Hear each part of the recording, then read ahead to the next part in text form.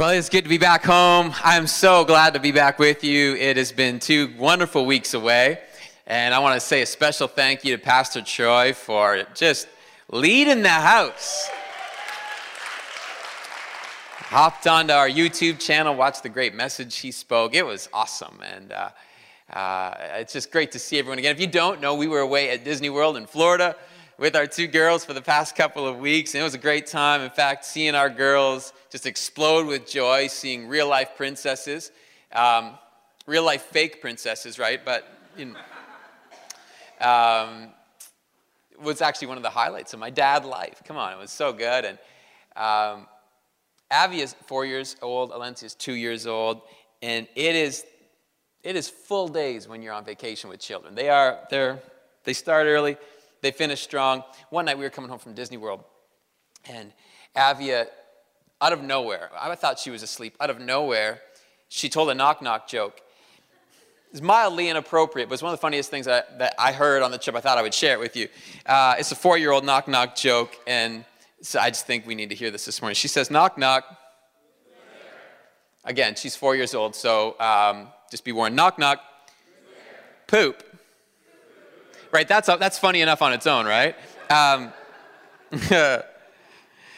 Her punchline was amazing. So I'll set it up one more time because you got to be ready for the punchline. You got to catch it in stride. So knock knock, poop, poop, don't cry. Like what?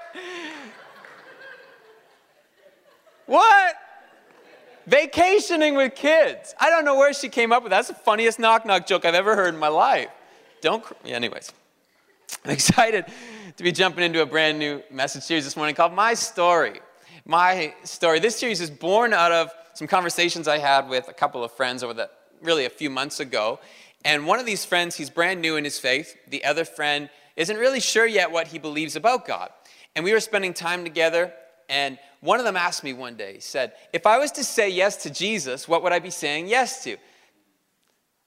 Loaded question, amazing question. I love the question. And then the other friend, I was hanging out with him one day, and he said to me, what's the Bible all about? Again, massive question. And so this series is born out of those questions. Now, when people came to Jesus in his day and they asked big questions, Jesus would often answer with a story. He'd often answer with an illustration. Matthew chapter 6, Jesus is wanting to teach a crowd about worry. And he says, look at the birds. And it wasn't just saying, kind of figuratively, like there's no birds around, but you can imagine, if you think about a bird, because if you understand Israel, one of the kind of wonders of the world is Israel has over 500 million birds migrate there every year. And so when Jesus was saying, look at the birds, he was pointing at a bird. He's, look at the bird. They're all around you. They'd be swooping in as he's teaching this crowd. They'd be pecking at the ground. He's like, look at them right there. It's right in front of you. Watch them. They don't have a barn. They haven't sown away. They don't have some vat with some giant storage of food. No, your Heavenly Father feeds them. That's how you got to live your life, with that level of faith that God's going to feed you and give to you every single day. Jesus was always illustrating and telling his story. And so I found myself, as I was answering my friends' questions, I was telling my story. When my friend said, what's the Bible all about? I found myself saying, well, this is what the Bible has done for me. I find that the Bible elevates me. It lifts me. It is life-giving. It is the breath of God. When I'm going through any situation, I get God's word into me. It just takes me from where I am to a brand new place in my spirit. Now, my situation hasn't changed, but my perspective radically changes. And God's word does that in my life. I found myself not just answering with the theology of what the Bible was all about, but with telling my story. And so I went home from that encounter and I pulled out a notepad and I just started to write. If I had a handful of conversations with a friend on how God has grown my faith over the last 20 years, what are the things that I would say to them? And I began to write these things down. And I'd build it around this part of my story, or I'd talk about this. I began to write these things down. And when I say how God's grown my faith, understand God is committed to growing your faith. Your faith matters so much to God.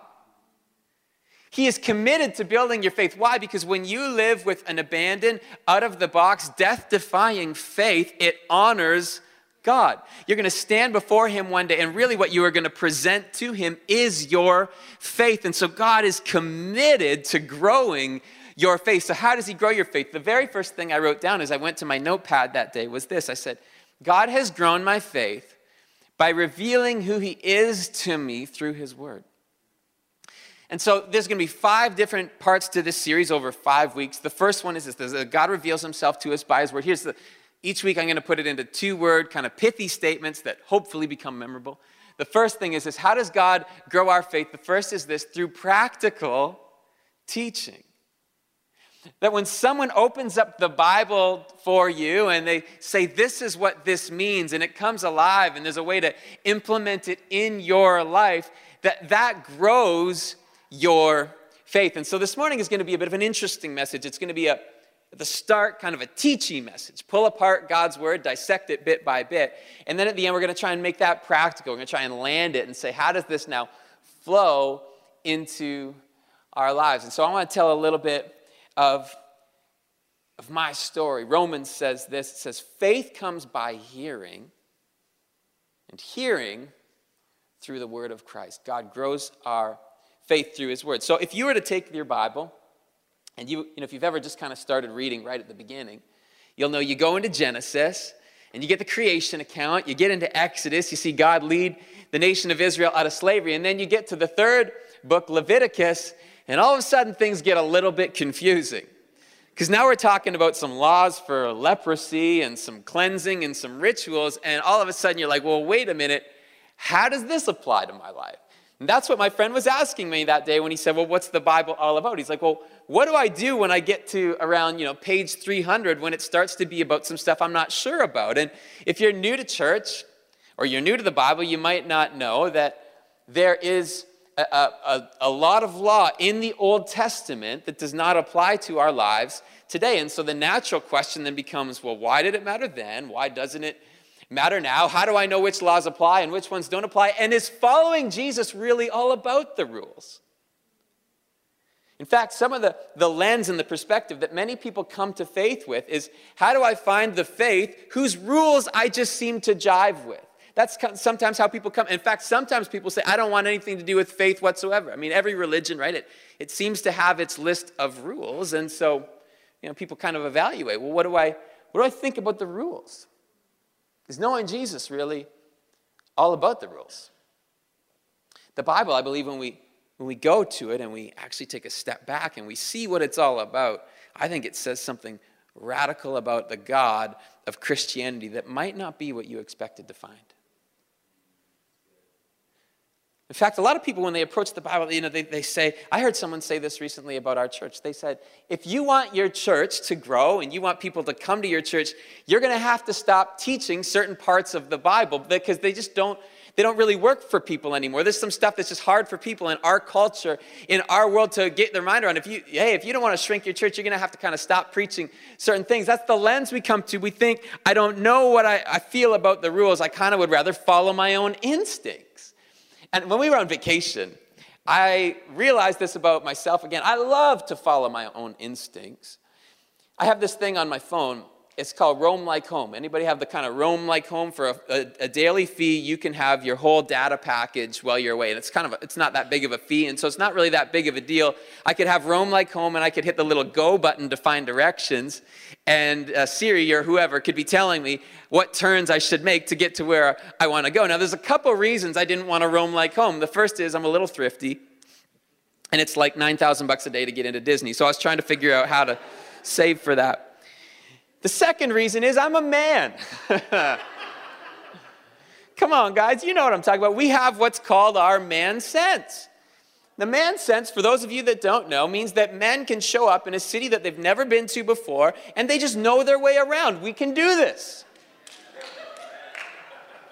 So there we are in Orlando, and I don't really know my way around. I mean, I've been before, but I don't really know the city all that well, but I don't want Roam Like Home. I don't need a map. I can trust my own instincts. I find my way around. In fact, there were several times, this is where I'm about to say something that Rachel doesn't yet know I'm going to say, and I'm just going to watch her eyes for this. You can watch them too. There were several times on the trip where I had no idea where we were, and I didn't tell her we were lost. I just kept driving until I eventually figured it out. Because eventually our man sense kicks in, or eventually my common sense kicks in, and I turn on Roam Like Home and I hit go. Because here's the thing. When you trust your own instincts, whether it comes to your driving directions or the direction and course of your life, sometimes you're going to get it wrong. And so how do we then approach God's word, and how do we follow God's word? A man by the name of King David in the Bible, he said this about God's instruction and God's word in the 119th Psalm. He said, "Your word is a lamp to my feet, and it's a light to my path." Like, I can't even see where I'm going if I don't have your word. And what's amazing about the fact that most scholars believe that David wrote this is that David was a dude that knew a lot of stuff. He had great instincts. Like in the Bible and in history, David would be one of the guys where you're like, great leadership skills, great in battle, fancy on the harp. He kind of had it all. And yet David is saying here, listen, I got some stuff figured out, but if I don't have God's word, I don't even have a light for my path. He goes on the next verse and he says, I've sworn an oath and confirmed it. I'm going to keep your righteous rules. David is a lover of God's rules. So I just love your rules. They're righteous. I want to follow your rules. What's the deal with David being in love with the rules part? David, don't you know that's the part that we don't like? We like the other stuff, but Dave, we don't love the rules. He's like, no, your rules are righteous. Oh, they're so good. What did David understand about God that we need to understand about God if we're going to get the Bible, apply it to our lives, and grow in faith? I think David understood this. There's two types of rules in the world. Two types of rules. First kind of rules are outside-in rules. An outside-in rule is a rule that you need to follow if you want to go from outside to the inside. And so again, if we're on vacation, let's all go on vacation together, so it's not just, you imagining me. Imagine yourself on the beach. Sit there for a minute. Okay. Now, you get wet and sandy. You're playing with your kids. There's a steakhouse right across the street. There's like sand and water dripping off of you. And if you walk into the steakhouse, they're likely to say, excuse me, you're going to need to dry off and put on a shirt and some clothes and some shoes before you walk into the steakhouse. That's an outside-in rule. Some rules that you need to follow if you want to go from the outside of a place to the inside of a place. There's another type of rule. The other kind of rule is an inside rule. It's a rule that doesn't get you into a place. It's a rule that applies because you're a part of something already. The family rules are a great illustration of this. Rules that you apply for your kids. So when we were on vacation, we got our girls this little bubble wand at Disney. I might slip down and fall. I'm going to put them over here. Listen to how loud that is. You can probably hear that up in the back, right? This thing is amazing. It requires zero effort from the child. Like, there's just no child work whatsoever. Every parent that has ever bought this bubble wand has regretted it very soon after buying it. I should have known this. There was a woman, I said, because Abby was begging for it, and I finally got to the place where Disney won, and I'm like, okay, we're going to go get you a bubble wand. And this woman at the restaurant we were eating at, she's like, please let me give my child's to you. I don't want her to have it anymore. And then the child started screaming, and she's like, I better not give it away. And I'm like, what am I getting myself into? So we bought them the bubble wand.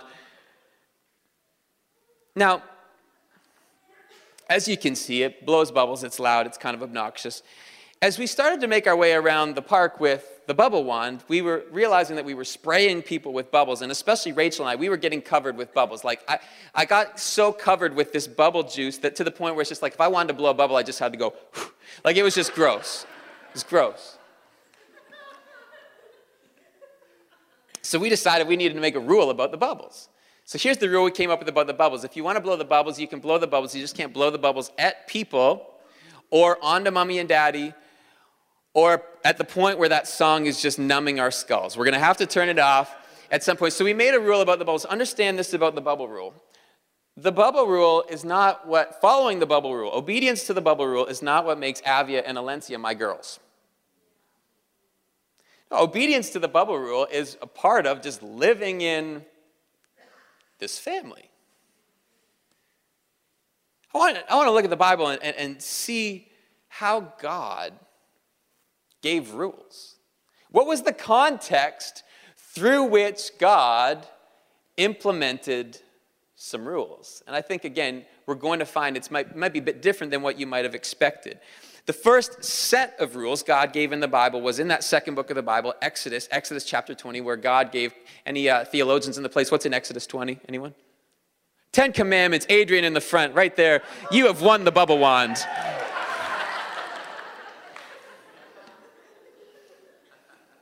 10 Commandments.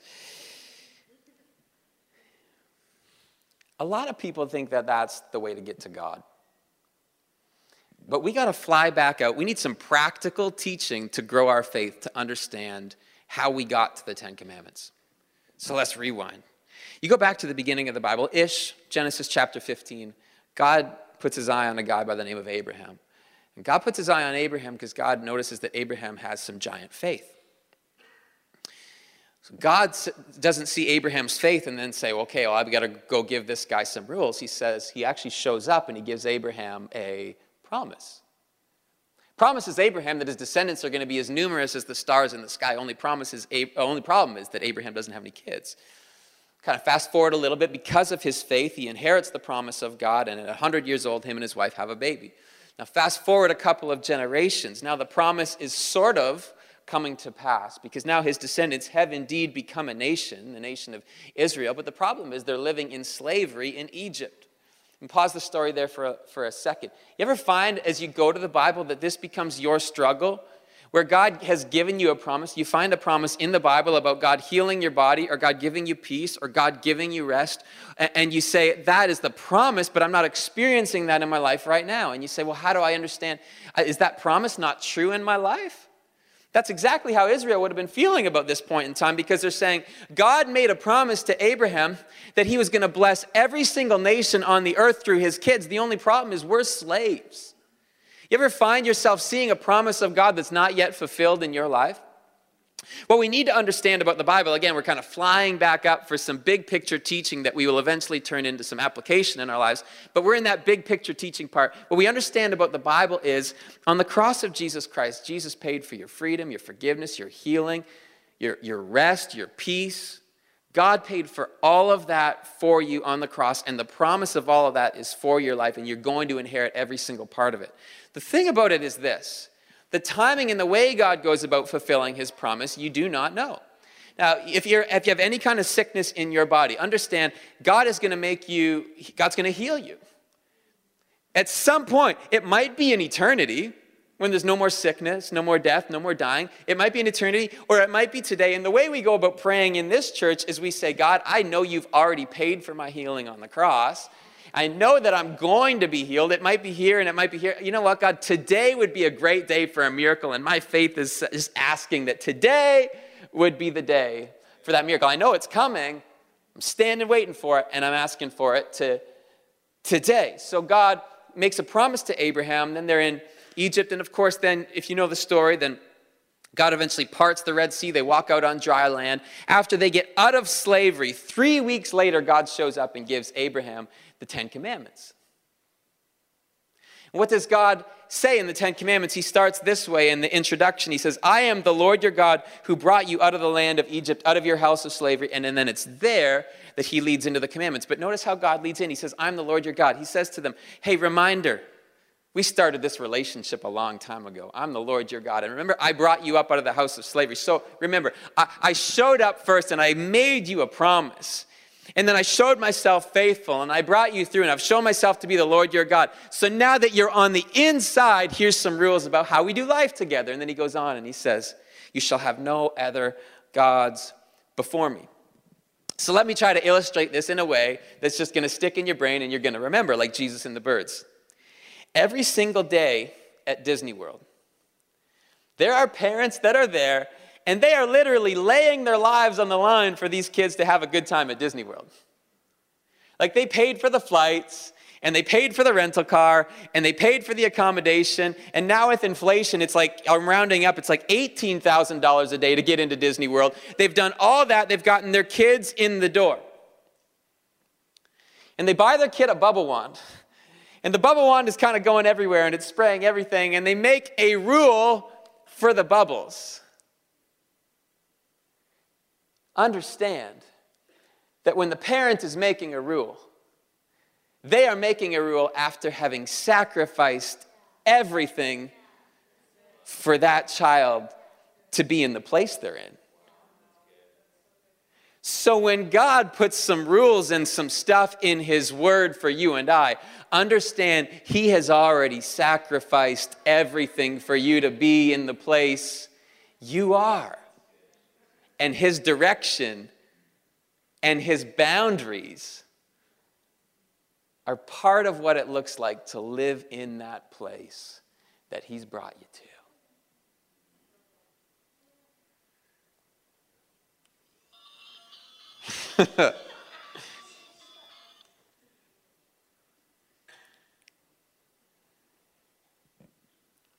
When God speaks a word to us, you might ask yourself, big picture again, what stuff carries forward? Like how much of the Old Testament? We're really not going to get into that much. We actually got into a lot last year in our Galatians series. It's on our YouTube channel.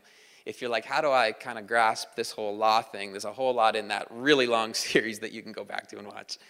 Let me put it into a couple sentences. What carries forward from the Old Testament of the law? Just God's moral law. Essentially the 10 Commandments. 9 of those are repeated again in the New Testament for reference. If you want to know the one that's not, it's the Sabbath. Another story, another day.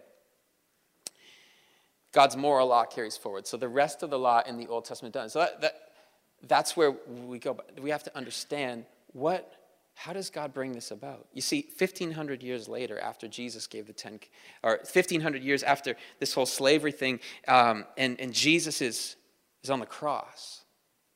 Understand, Jesus painted that same picture for us.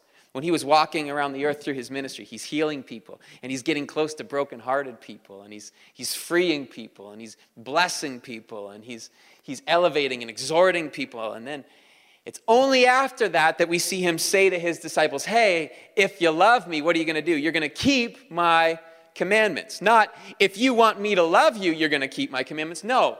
If you've received my love and you've been brought into this relationship and then there is this love, hey, here's what you're going to do. You're going to keep my commandments. And so when the Bible says, do not covet, God, it's a big deal to God. Why?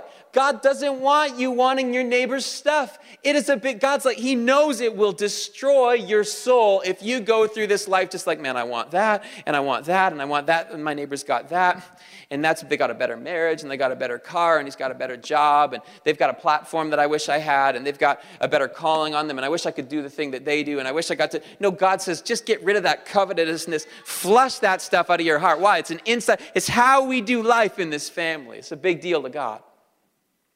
And in fact, I wasn't really planning on saying this, but I just even feel right now that there might be somebody in the room this morning, and there literally is some aspect of God's rule from God's word that you have wrestled with and struggled with, and you're like, I want the whole package but that. And today I'm saying, come on, inside out, you need to understand God's ways, his direction, and his boundaries flow out of the sacrifice of his love. Could you give that thing to God today?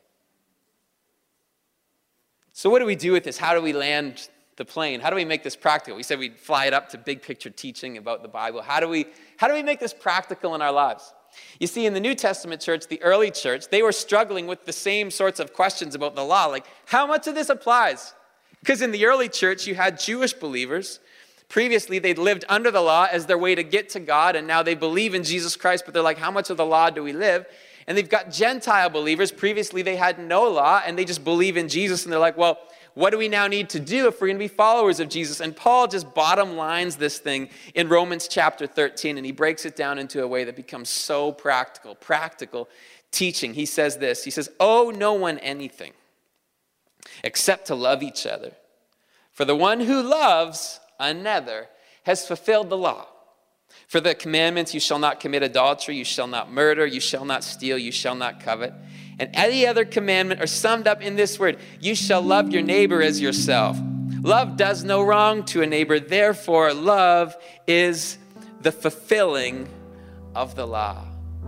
So let's make this thing practical today. What does it look like to follow Jesus? What's the bottom line? I believe it's to perpetually be asking ourselves this question. How do I love this person?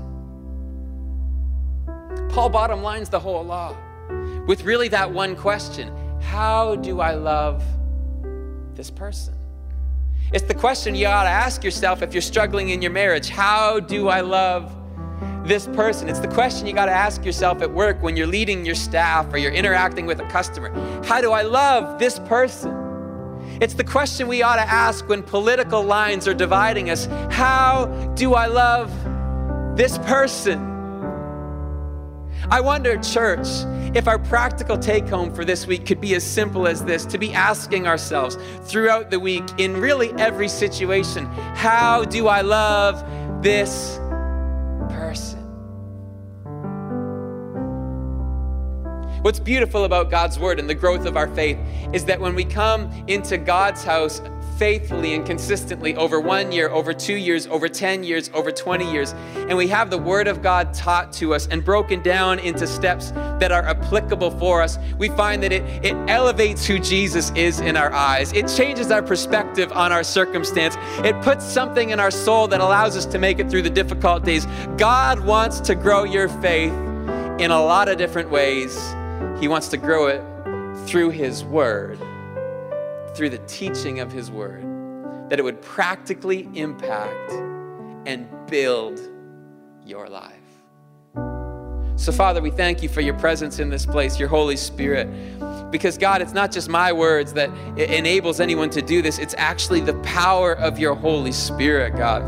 We need to encounter your word with faith today. So Lord, we lean in. We say we're going to respond to your word. Help us this week, God, to get this question kind of stuck in our head a little bit. How do I love this person? For the ones that are easy to love and for the ones that are hard to love, God, we will ask the same question. How do I love this person? In Jesus' name. With your head still bowed and your eyes closed in this place, I want to ask a question, because I think there's some people in this place today. And today is a day of decision for you, to make a decision to actually put your faith and your trust in Jesus. Maybe it was hearing how God has sacrificed everything to bring you into a family. You'd say, you know what, I just don't know. If today was my last day on earth, I don't know where I stand with God. And so today, before we dismiss the service, I want to give you an opportunity to respond in faith. So if today you'd be making a decision to say, I want to give my life to Christ. I want to surrender my life. I want to follow Jesus. I want to make him my Lord and my God.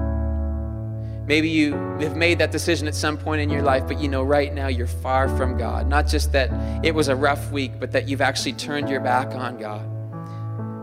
I want to pray with you in just a moment. So what I'm going to do is I'm going to count to 3, and on the count of 3, I want you to raise your hand and say, that's me in the place today. I'm making that decision, and we won't center you out or embarrass you. No one will know you made that decision except you and God. So that's what I'm going to ask you to do on the count of 3. Shoot your hand up and say, yeah, today I'm making a decision of faith to surrender my life to Jesus. That's me. Would you pray with me before we close the service? Would you raise your hand on the count of 3? 1, 2, 3. Would you say, yeah, today's my day, Pastor? Would you pray with me? I want to make that decision of faith in the place today. And I'll just look around for a couple moments as God speaks to your heart, as God's calling to your heart as a father, saying, come on. Come back to me. Come to me. Thank you, God. Come on, church, let's pray. Whether you raise your hand or you didn't raise your hand in the place this morning, but maybe you wanted to, you want to pray that prayer. Church, help those who are praying this today. Say, dear Jesus, I give you my life, my full surrender, and I choose to follow you. Thank you for forgiving me. Make me brand new and help me to follow you. In Jesus' name, amen.